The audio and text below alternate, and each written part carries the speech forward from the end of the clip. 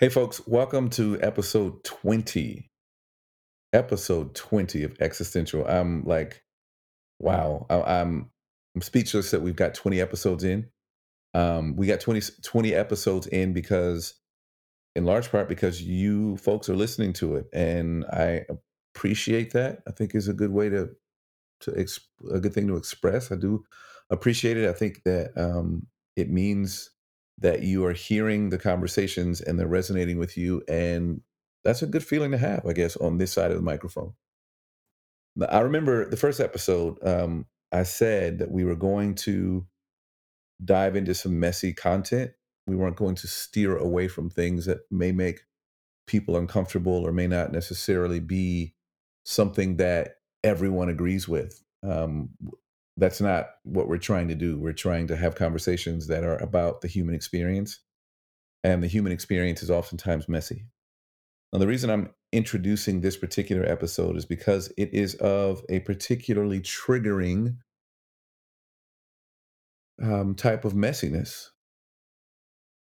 We're going to listen to the story of a woman who talks about her story of abuse, her story of coming close to ending her own life. And I just wanted to be very cautious with any listeners who may be triggered, who may feel like it's not something that you can deal with listening to right now. I want to be very sensitive to anyone who may be in that boat. I mean, let me just tell you the truth. After recording this episode, I shared it with a mental health professional friend of mine. And I said, hey, listen, I want to know what to do with this. This is an incredible story, but I don't want to trigger people unnecessarily or do any harm to folks. And they assured me that this episode was one that needed to be heard. So, with that recommendation and with my own sort of thoughts about the importance of telling stories that are hard to hear, but have an ongoing process of healing, I thought, well, let's share it. Let's share this story. And I'm especially grateful to be sharing it during Women's History Month, during a month where I have personally been doing my own work to understand and to listen to the stories of women, to read authors, female authors, watch television that centers the female experience and the power that is womanhood. And so I am super grateful to be able to have had so many incredible women on the podcast, especially over the last 3 or 4 episodes. So without further ado, I want you to sit back and listen to episode 20 of Existential.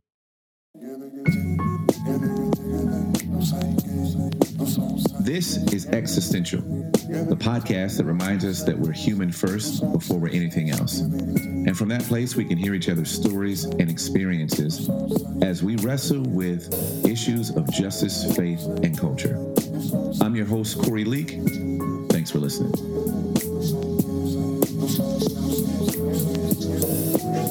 What's up, folks? Today on the podcast, I have my good friend, Grace Sandra, who is a mom, a writer, a speaker, an advocate, and a survivor, which I will get into in just a moment. And when I met Grace, I was very impressed by her thoughts on the world and how she articulates issues of racism, and any sort of advocacy for people who are pushed to the side or oppressed in any way. So, Grace, thanks for coming on the podcast. I've been looking forward to talking to you for a long time.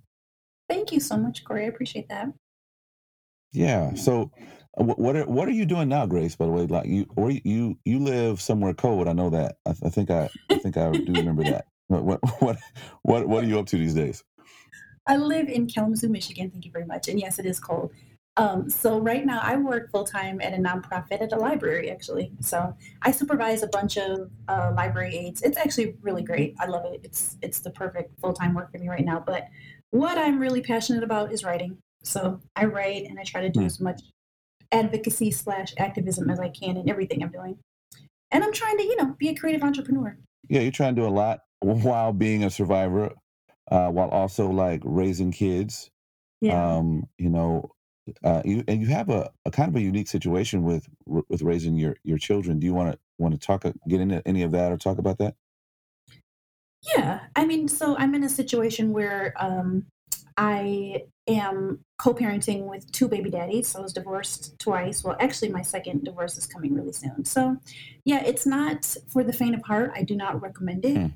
Hmm, hmm. I don't recommend divorce in general, but this is how life has worked out. So I'm trying to do the best I can with it. But yeah, it's challenging. It's really challenging to not have all my kids all the time and to have them at different times too. So I try really hard to have them together more often than not.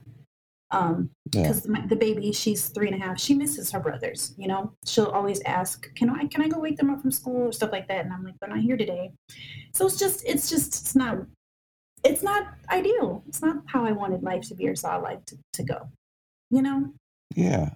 But So you know what I'm really fascinated about, Grace, is I follow you on social media, and anytime I talk to you, or we're both we both are whatever we are, teammates, team members for the Hope and Hard Pills team with Andre Henry. So we talk quite a bit because of that. And you always seem to be um, expressing what you're feeling in the most authentic way. So like when you're experiencing joy, you can tell that and you let the world know that. And when you're experiencing grief, you let the world know that. And I think that's so refreshing that you are so willing to put out all of what you're experiencing and walking through, and sharing your story like that. What makes you so able to do that, and feel so free to just say, I'm not just going to show you my joy and when I'm winning and when I'm up. I'm going to show you my entire life. Well, thank you, first off. That was really nice of you to say. But so, yeah, I think I really had to come to terms with this because there's been times where people have said, you need to stop sharing, or this makes me uncomfortable, or I think it's a bit much, or, especially people who aren't in kind of the writing or creative space. They really think that it's like Hmm. encroaching on their boundaries for you to share what's going on with you. Just Really, kind of that's people have actually centered themselves in your story like that. Well, yeah, because people who aren't writers or they don't come to social media to create, people who only come to social media to consume, they tend to get really nitpicky about how other people create. So I found Oh that man. everyone outside of the creative space has really been very uncomfortable. They're like, "Why don't you just stop?" They really don't get trying to create some form of art, whatever it is, through, trying to express yourself through art. So yeah, so I've had to think about this, and what I came to terms with when I really thought about it is that I've always been this way, and social media became another medium for it. So this hasn't been, Oh, okay. yeah, this hasn't been like this huge turning point for me. Like one day, oh, I'm gonna just share my feelings. I recognize that I started doing this in sixth grade, long before the internet was old. So where I started sharing stories, yes, I'm old. Um, and I was sharing stories through actually handwritten notes in high school, Wow. which is like typical of Wow. a lot of girls in high school, right? But I was actually like sharing, I would write a story, like almost like a blog post, and I would write it 3 or 4 different times and send it to 3 or 4 different of my friends. And then once I realized, like, when MySpace, I was original in MySpace. Once I realized there was like a note section in MySpace, it was all over it at that point. It was like, oh my gosh, I can write my stories and more than one person can read at a time. So I've been doing this for a very long time. This is not like, oh, I just decided, oh, now there's IG stories. I'll start sharing shit. Oh, sorry. I don't know if you.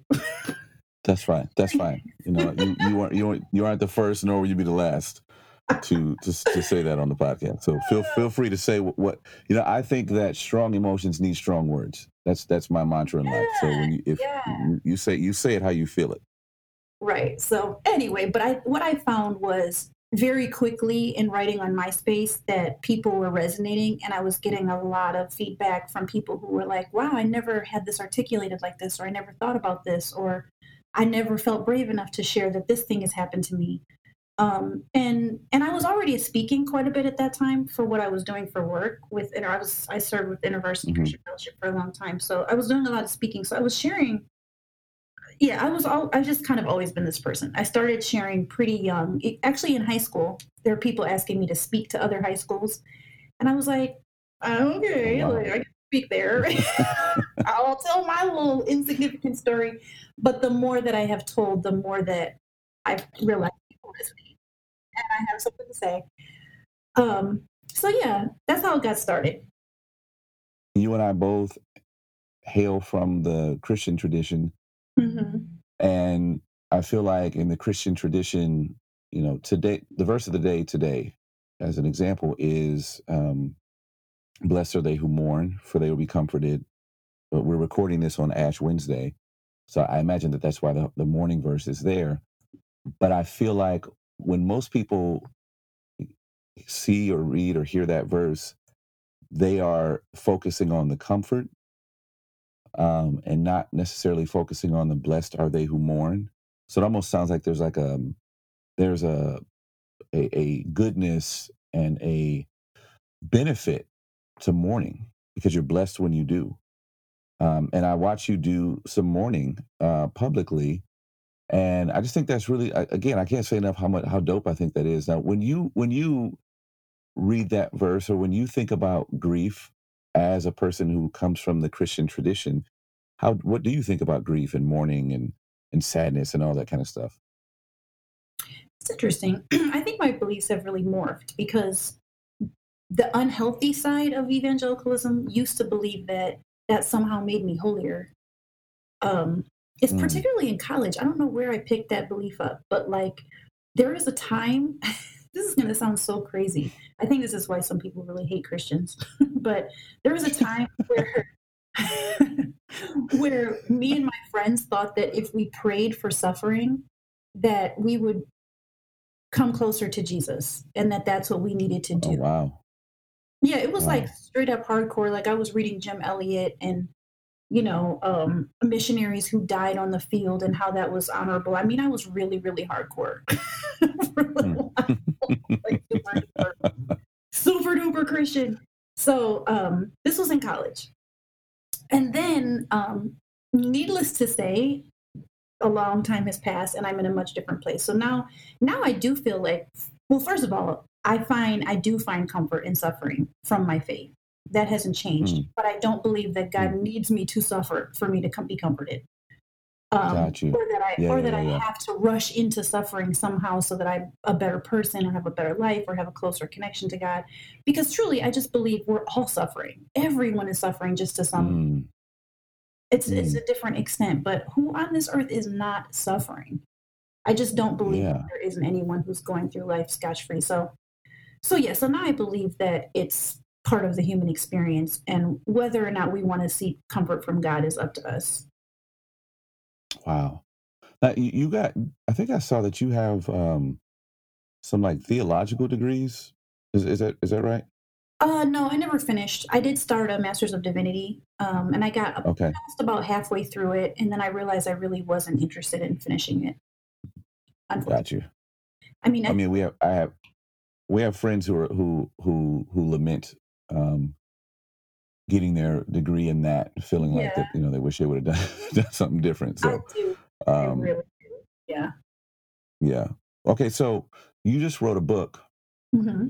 and you were telling me before we started recording this about the sections of the book, and I'm intrigued by those sections. I'm also intrigued to read the book someday. Somebody was supposed to send me a copy, and they didn't. I'm not going to say any names of who did it. Okay, we're just going to leave that. We're going to leave that out of the podcast entirely. But Right. like, what? Talk about the sections of the book. Well, first, actually, let's do this. Talk about what made you write the book, why you thought it was important, and then sort of talk through like the sections of it. Okay, so the reason why so basically the book is a compilation of things that I have blogged about in the last 10 years and some new pieces that I had never shown or Mm, never posted anywhere. The reason why I did it is because I started a memoir about a decade ago, and I had been promising the internets that I was going to publish this memoir. And then I got divorced for the first time. And it really just threw my life in such a conundrum. Like it just blew up. mm, My life blew up. mm. And then I thought I should just get married again to make it right. And then that too blew up. So what a surprise. And so I just stopped working on that book. And then last year I It's thought, 11 hours. I apologize. I thought that wouldn't happen. That's all right. Let me start over. That's So okay. then last year I thought that I don't want to succumb to the challenges of life. I really want to just get something out there. So that's kind of how I decided to do it. It's not that long. I wanted to self-publish something, and I didn't want to wait to be chosen because I was just kind of apprehensive. Like someone's going to be like, "Oh yeah, well you've let your blog die a slow death. You know, you've given up on yourself.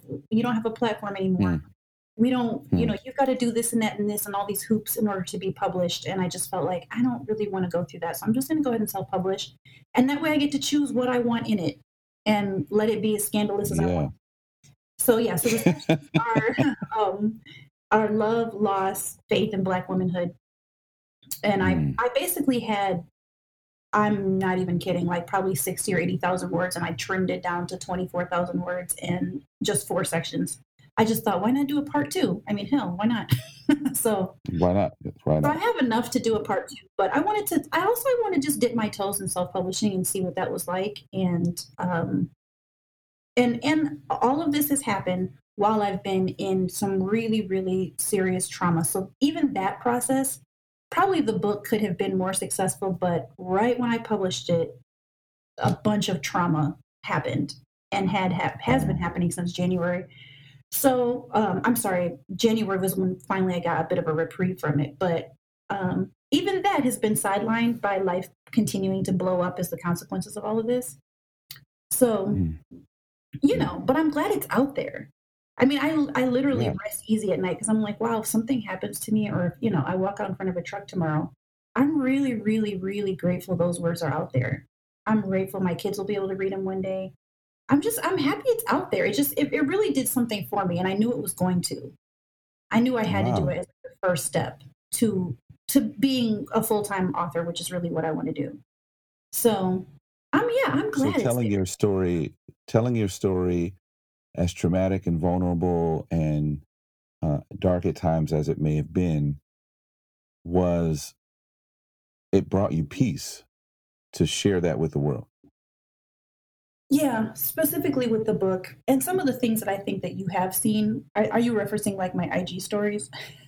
Well, yeah, that, but I was more referencing what you just said about the book and how like you sleep well at night because it's out there, because Oh, those words are out there. And I thought it was really beautiful too when you said that my children, one day will be able to read that. And not only your children, your grandchildren should, should we figure out the climate change thing and there are grandchildren. But like, I mean, you know, you dose of sure, reality there. Should your you know, grandchildren be alive, or should the Earth still? yeah, exactly. But Right. few people in the future will see those words, and it sounds like what you're saying is that that's comforting, and that brings you peace.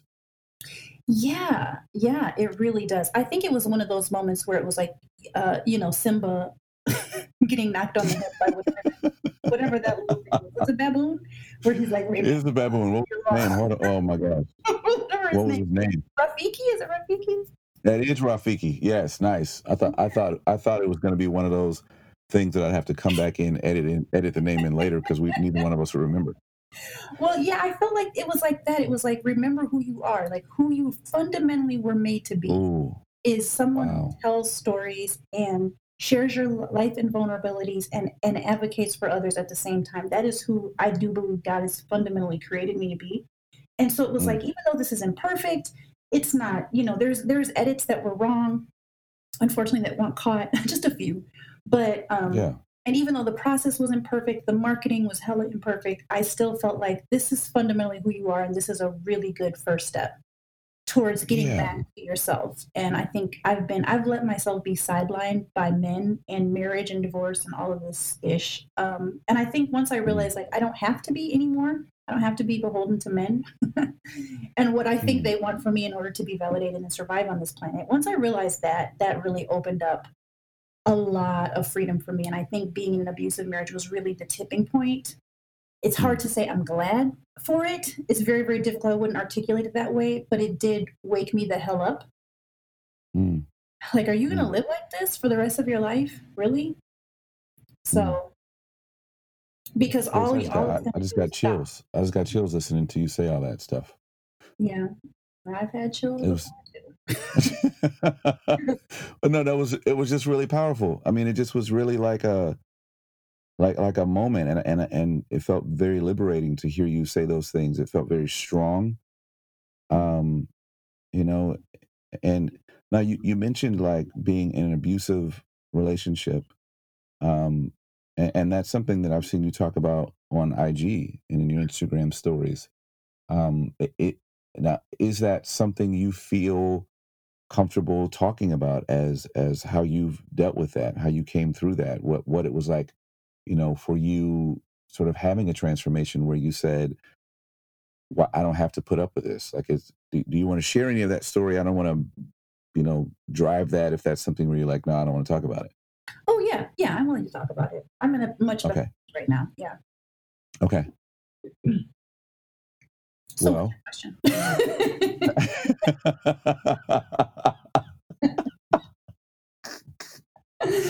well, can I can can share something that might be helpful in terms of why I was sharing. That might be a good starting place. yeah, okay, Yeah, do that. so in the beginning, when he first started being abusive, obviously it took me off guard because that's not how the relationship started. It never is. Or else a Mm. woman would just be like, I don't want this, I'm gonna go. But you start Yeah. off feeling like you're the most loved woman in the world. But Mm, once I realized what was happening, I started trying to teach myself how to share without his gaze, like almost like there's something going on, but I don't know what it is. And that's in part what I was actually facing.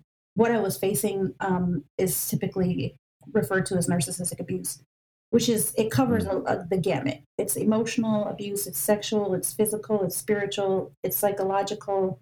It just includes so many behaviors. So you're just completely in a dense fog. You can't find your way out of it because when you're being psychologically abused, you're being told that you're crazy yourself and that you're not experiencing what mm, you're experiencing. So there's constant gaslighting, there's constant betrayals and lies. And it really is a form of emotional torture. And I've never experienced anything like it. And I have been abused before in my childhood. mm, mm, I've went through some hell and I've never experienced anything like this. So it took me a long time to figure out what the hell was even happening to me. Um, mm, so I was trying to write it out because I just felt like I don't think I am crazy. And I just wanted to write about it, but I also didn't want to be beat up for it. And I was really like afraid of the repercussions of mm, sharing. So all of a sudden, sharing turned into not just like, oh, hey, here, I'm trying to help people. It turned into more of like, I'm not going to survive if I don't share this because I literally feel like I'm going to wow, lose my mind. Also, I wanted wow, people to know I'm really going through something so significant. I can't even articulate it to you. I really wish someone had just died so I could just say, someone died and I'm grieving as if someone had died. I found mm, myself being jealous of people who had people in their life die and they could just say, I'm grieving because my husband died, wow, or I'm grieving because I have breast cancer and the grief is so big, I don't know what to do with it. And that's what I felt like. Like, I'm not safe. I don't feel like my kids are safe. I don't feel safe. I don't know how to tell anybody or even say anything about it. So mm, sharing became much more than just like operating in my gifts. It was, and then at some point it became, I need serious help and I have to share this. I also wanted proof um, because, when you're being gaslit, I didn't know, I mhm, knew part of what was being told to other people. And I knew that there were people who weren't believing me, and that was incredibly difficult. So I wanted to be able, if I needed to pull off pages and pages and pages of things I had written just in case it came to a point where somebody would say, none of this ever happened to you. I could be like, oh, yeah, then why did I write about it online for 2 years? I wow, really wanted to have receipts. So yeah, mm, sharing became more of a lifesaver, and then it got to a point where I wanted to ask for financial help, and I wanted to be able to say, I need to get out of this house. I need a lot of things. And I did not have the support of domestic violence shelters because you have to really have like photographs of being beat up or black eyes, and you have to be experiencing typically Yeah, typically people who help abuse women do not have uh they don't have the structure for narcissistic abuse. So Mm, I mm, couldn't get help or a restraining order or anything like that. Um, and I wow. was at the point where I was looking into shelters because I felt like I'm going to go crazy or I'm going to hurt myself. And then or I'm going to kill myself. And then what's going to be said is, see, I told you she was crazy. You know, she killed herself. Um, Dang. so it was just it was sharing became, and also I shared too because I really needed the solidarity. I really needed someone to say, hey, I see you, I hear you, I recognize that you feel completely alone. And also, I was losing friends. If you're in an abuse situation and you share it too much, you do lose people because they get overwhelmed by you. And I Mm, was realizing that there were people, actually even good friends, who were like, "I'm overwhelmed by this situation. I can't really help you," which is fine. You know, I get that, um, but it's still very difficult. So I realized I yeah. was overwhelming people, and I realized that the closer I got, the more the stories became unbelievable, more and more unbelievable. It's just very difficult for someone to see normal functioning humans and think that they're capable of that kind of evil, Mm, that they just literally don't believe it. And that's really what a lot of narcissists are. They're very, very highly capable, highly loved, highly respected people. So it just becomes more and more isolating for the victim. okay. Um, Dang. so I did Mm, find one person who reached out to me who was going through the same thing, but worse, much worse. And we ended up having and still do have an amazing friendship. She reached out to me and she was like, I think maybe you're going through what I'm going through. And it was interesting wow. because she was able to read through the lines. People who didn't know what was going on, they had no clue, like, oh, Grace is just sad about something again, you know. But people who really have experienced this kind of abuse was able to read through the lines. So there were a few people. So and then I've also been pretty active in a few, like a divorce support group, and then eventually I became very active in a few narcissistic abuse support groups.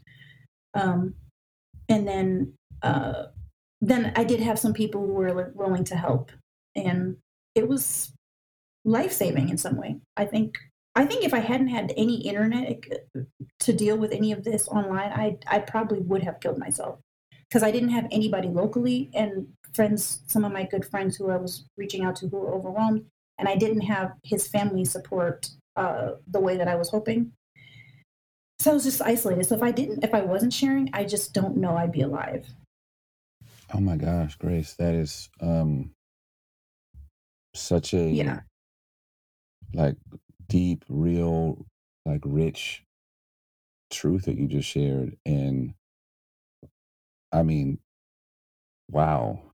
Like when the part that really struck me was early on when you talked about how you hoped for other people's grief, like the loss of a loved one, or I got, a fatal diagnosis from the doctor.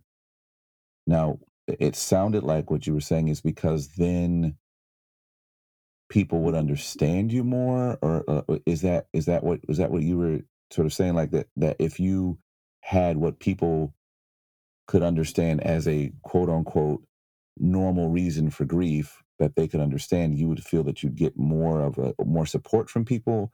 Was that part of it, or is that any of it at all? Like what could you say a little bit more about that portion of what you said? Because I was just really, really fascinated by that.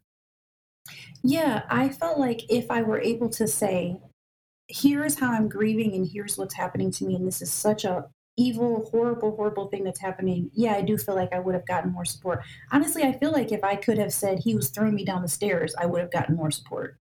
But Mm, anytime I said I am in a very horrible position, if you've never been through psychological torture, you don't know how hard it is. And they would be like, but is he hitting you? hmm, And then I would hmm, say, well, yes, there's been some level of like physical stuff that I'm not super comfortable with, but no, he's not punching me. No, he's not throwing me down the stairs. No, I'm not being kicked in the stomach. And they're like, oh, okay, well then you should be all right. You know, and I'm like, hmm, no, you don't understand. Like this is I was like really trying to get this out. So I did feel jealous of other people who had something they could point to and just say, this is extremely difficult, and have like 30 or 40 or 50 people be like, oh my gosh, yes, I can see how difficult it was. And also there was a point where when I was trying to like raise money to leave, and I was asking people to share anonymously because I just didn't want to, you know, Right. Right. it just felt too risky. I felt like if people really understood what I was going through and the level of trauma I was in, they would have more ardently shared or would have done more or said more. So I knew that there was a disconnect. And at some point, I actually had to come to grips with it. And other people told me, like, if someone has never been through narcissistic abuse before, do not like stop expecting them to understand or help you or share because it's literally so crazy traumatizing. Unless you've experienced it, you're not going to understand it. And they just basically had said, stop, just basically stop. Stop doing that. Mm. People who've not been through it are not going to understand the pain of it. There's no way. There's no way. Stop trying to. And so that helped me. It really, really did help because I was just like, yeah, I was feeling kind of hopeless. And I was like, please, like, I need help so bad. Physically experiencing the same level of trauma in my brain as if I were being thrown down the stairs every day, as if I were being Mm. kicked in the stomach 3 times a day. Like, I mean, my brain is experiencing that level of trauma. And it's just really difficult for people to get that, which is fine. I have come to terms with Yeah. that, that people might Yeah. never understand who have experience. And now, thankfully, I have a lot of narcissistic abuse survivors around me, not personally, but like in groups and things that really get what it's like to be abused on so many different levels, um, and really understand solidarity and support. It's really, really helpful to have. Now, you found support and you found people came forward and said, "It sounds like your story is my story." Were there people who came forward and said, "Thank you," like, you typically have a when someone you don't know or that you do know names something that you're feeling, you feel seen, you feel supported, you feel, like you're not alone. Did you have a lot of that with you sharing your story and people coming forward saying, "Oh my gosh, thank you so much. I thought it was just me." Yeah, I did. Actually, a lot of women who wanted to ask me questions were like, I wonder if this is what I'm experiencing." And so I've had two women who have, as a result of us communicating, realized like this is what they were experiencing. Because I'm not kidding you, Corey, it takes Mm. a long time sometimes to understand because you are so deceived into thinking that everything is wrong with you that you literally get to a point where you think you're losing your mind and that you're not experiencing this. So it can take a Wow. long time, besides the fact that it's difficult to finally believe it. Like this man who I've been with for 10 years or whatever, and now I have to believe that he's an abuser. It's a leap. It's really a leap. I think that it's very difficult to say this. I'm going to say this, but it's very hard to say because it's just a hell of a comparison. But I have wondered so many times if um, women, Black women who were slaves, felt a similar sense of Mm. what it is Mm. like to experience emotional torture, and what narcissistic abuse feels a little bit like that because the reason why I draw the comparison is because they were born into it and Right. it's all they ever knew. And so I wonder what it would be like to have a conversation with a woman after 60 years who was a slave and realize like this is so far from reality, how that would be accepted. I don't know. It's very difficult for me to draw that connection because I just don't like drawing the connection like between Yeah, anything but and I mean slavery. it's not yeah, but it's not like it's a leap. It doesn't sound like a leap to me from what Yeah, you're because of the describing. level of hell, I Yeah. want to respect their level of hell.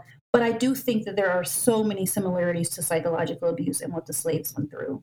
Um, so, um, What helped you discover and name what you were going through? well, I started Googling. I started Googling things because for the first 9 or 10 months, I felt like something's wrong, something's really wrong. I shouldn't feel like this. And so it was that. And that's what led me to a book about verbal abuse. And then I realized, so I read that book and realized I was being very, very severely verbally abused. So that just tells you something right there, that I went 9 months without even knowing, like on a scale, when I took this quizzes and went through what the book says this is verbal abuse, that it was on a severe scale for 9 or 10 months, and I literally thought something was wrong with me. That's how Mm, deceived I had been. So that was where I thought, oh, I'm with a verbal abuser, right? So I thought that's all it is. And then, 3 or 4 months later, realized I'm with someone who's gaslighting me constantly and is betraying me constantly and lying to me constantly. Then I thought, am I with a pathological liar? So I'm doing more and more Googling. And then, like, it took another, literally, it took from that point on, it took 3 years for me to put it all together. Once I got into the narcissistic abuse groups and realized, like, when you put all of these things together, this is what it is. But I fought with it because there were people who brought it up to me in 2018, and I'm like, no way, there's no way he's a narcissist. There's no way, that's not it. Maybe he has some narcissistic abuse or narcissistic tendencies, but it's not this, it's not this. So I didn't even want to accept it then, because I was still on this. I still think he really loves me, like, just really deep down. He's just maybe incapable of showing it. mm, Because I mm. was really, really trauma bonded. I had Stockholm syndrome really bad by that point. Once I realized he was an abuser, but I didn't want to leave. It was just like, no, because it's better to be with an abuser than to be alone. Wow. Um, and I didn't. That lasted for a long time, and then when I started trying to pull away, then I realized I was so severely trauma bonded, um, and that's harder to put down than heroin. Wow. So, dang.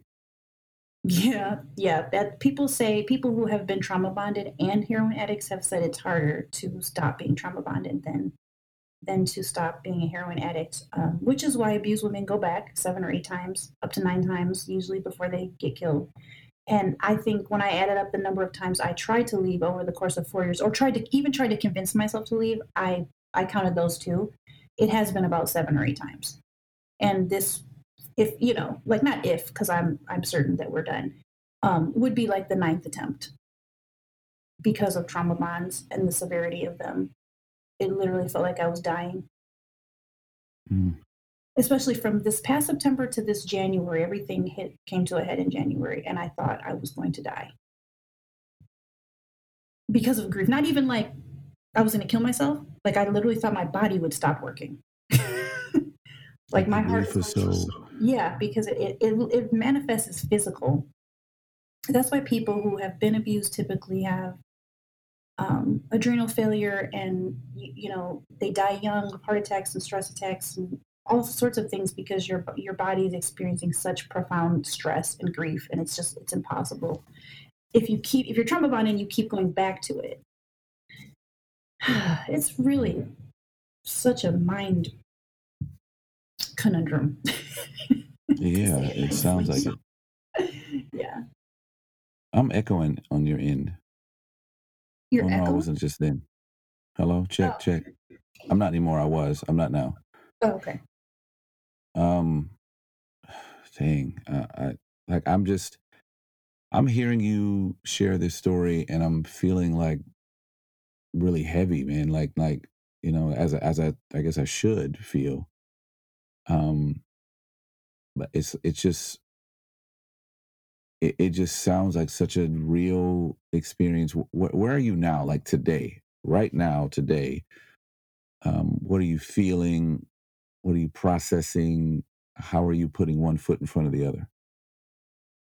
So right now, today, I am 6 months out from living with my abuser, and we are just a few months out from our divorce being finalized. And I am probably 4 or 5 weeks out from feeling majorly better.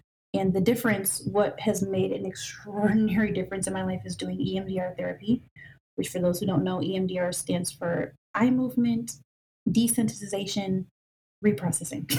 Sorry, I said that slow Mm, because I kind of always forget. But basically, it's something that has been very well researched and known to really help cure complex post traumatic stress disorder, which is what I developed. And I also developed at some point acute stress disorder, which is basically just another way that makes it incredibly difficult to manage adulting. But CPTSD has been horrendous, and the trauma bonding of the last 4 or 5 months have been horrendous. So that's what made a difference. I mean, when I started EMDR, I went in there like on my last leg. I had to take like 2 weeks off of work, and I was extremely suicidal. I was crying all day, every day, and really felt like I can't handle life. I need to kill myself, or I need to check in somewhere or something. Like I can't deal with this anymore. And I also didn't feel any hope because we share a child, and we've been seeing each other every day to interact in terms of basically just taking her from one house to the next and things like that. And when you're divorcing, you're unearthing everything. You know, you're dissecting money and bills, and so there's a lot of communication.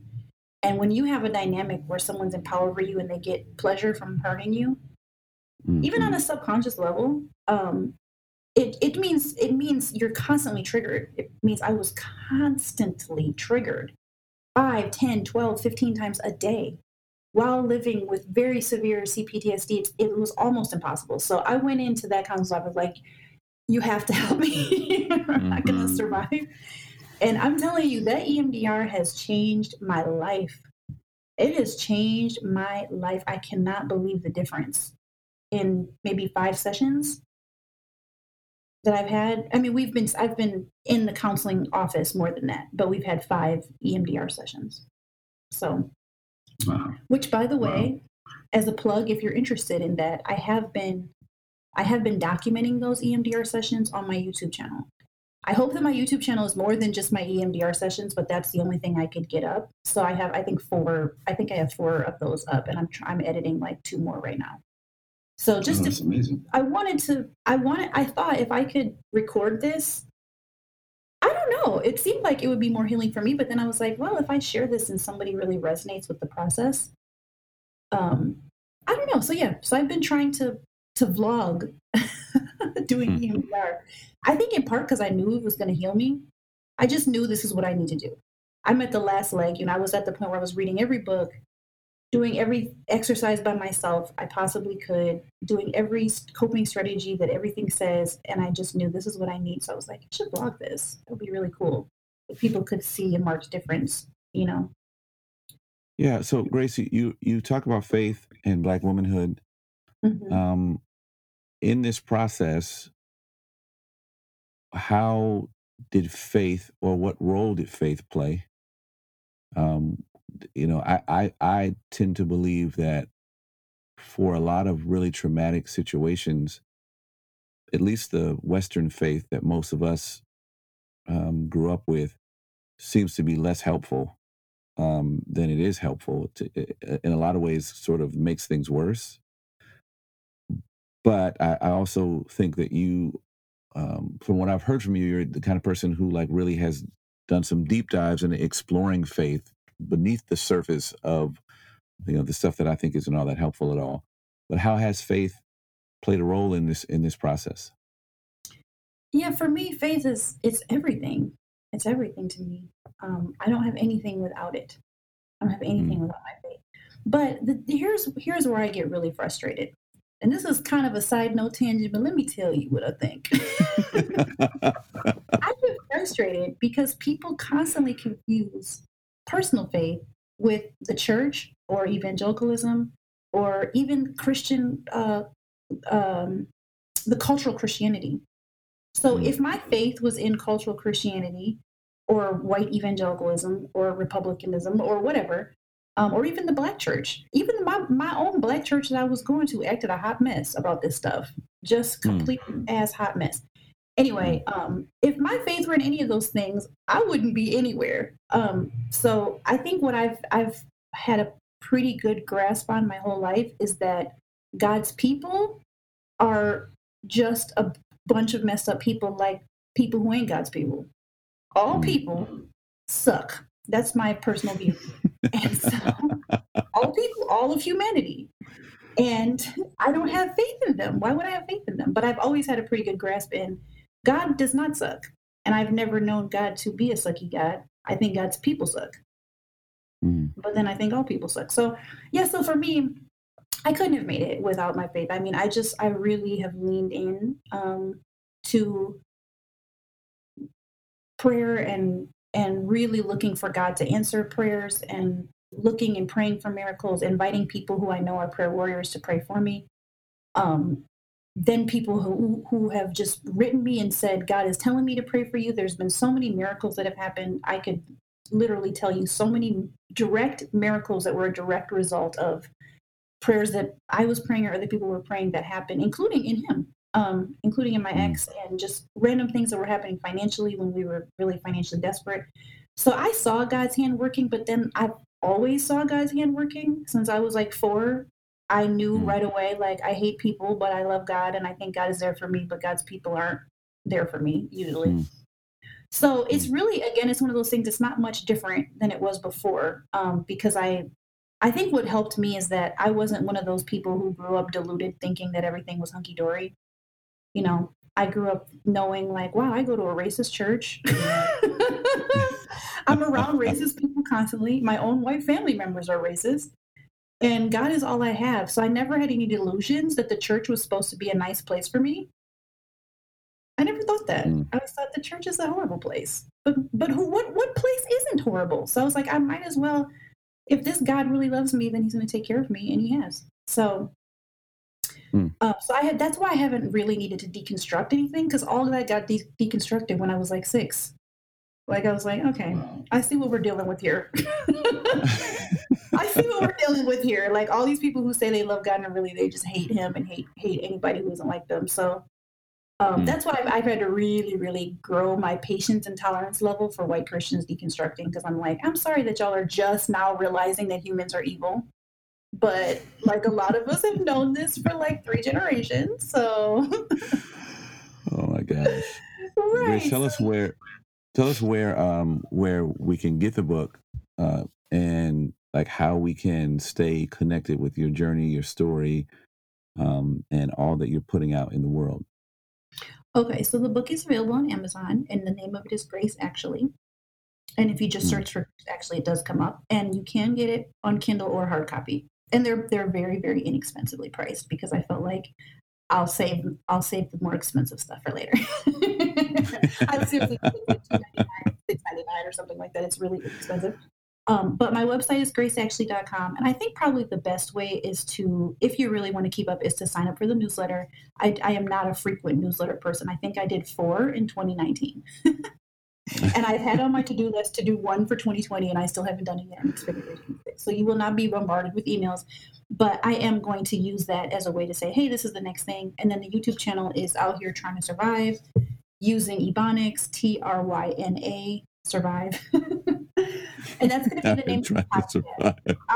I am just out here trying to survive. I felt like that is like Oh the my most gosh. honest way I could say it. Like, this is not anything special. This is not like Tim Ferriss, like this is not going to be like the most profound. This is like literally just a woman literally trying to keep herself and her children alive. So, Mm, so yeah, that's going to mm. be the name of the podcast once my business partner and I get it started. We've been working on it behind the scenes. So, yeah, and then I'm pretty frequent on IG also. So I share a Okay. lot, obviously, on my IG stories, and that's Grace underscore Sandra underscore. Same for Twitter. Grace, I've never had a conversation quite like this before, and I'm really grateful that we had it. I am blown away by how you share your story, um, again, with such joy and passion and freedom and peace. And I hope that people who listen to your story and people who you encounter, and who you come in contact with can find that same place of joy in the midst of a bunch of stuff that's just hard. So thanks for coming on. I really, really, really appreciate it. Thank you, Corey. I appreciate it too.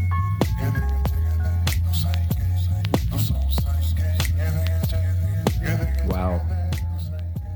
I want to thank Grace for taking the time to share her story with us. And for those of you who just heard that story, I want you to know that in the show notes, there are resources for any woman, or any person who has been the victim of any sort of abuse. There's resources for you to get help. There are resources for you to read. There are resources for you to continue to go on a journey of healing if that's you. I want to thank you for listening. And I want to thank Comfort Fit for the music. The song you're listening to is called Sorry. I am grateful for you being a subscriber to this podcast, those of you who are. And I want to thank all of you for helping us to contend for a better world together, one conversation at a time.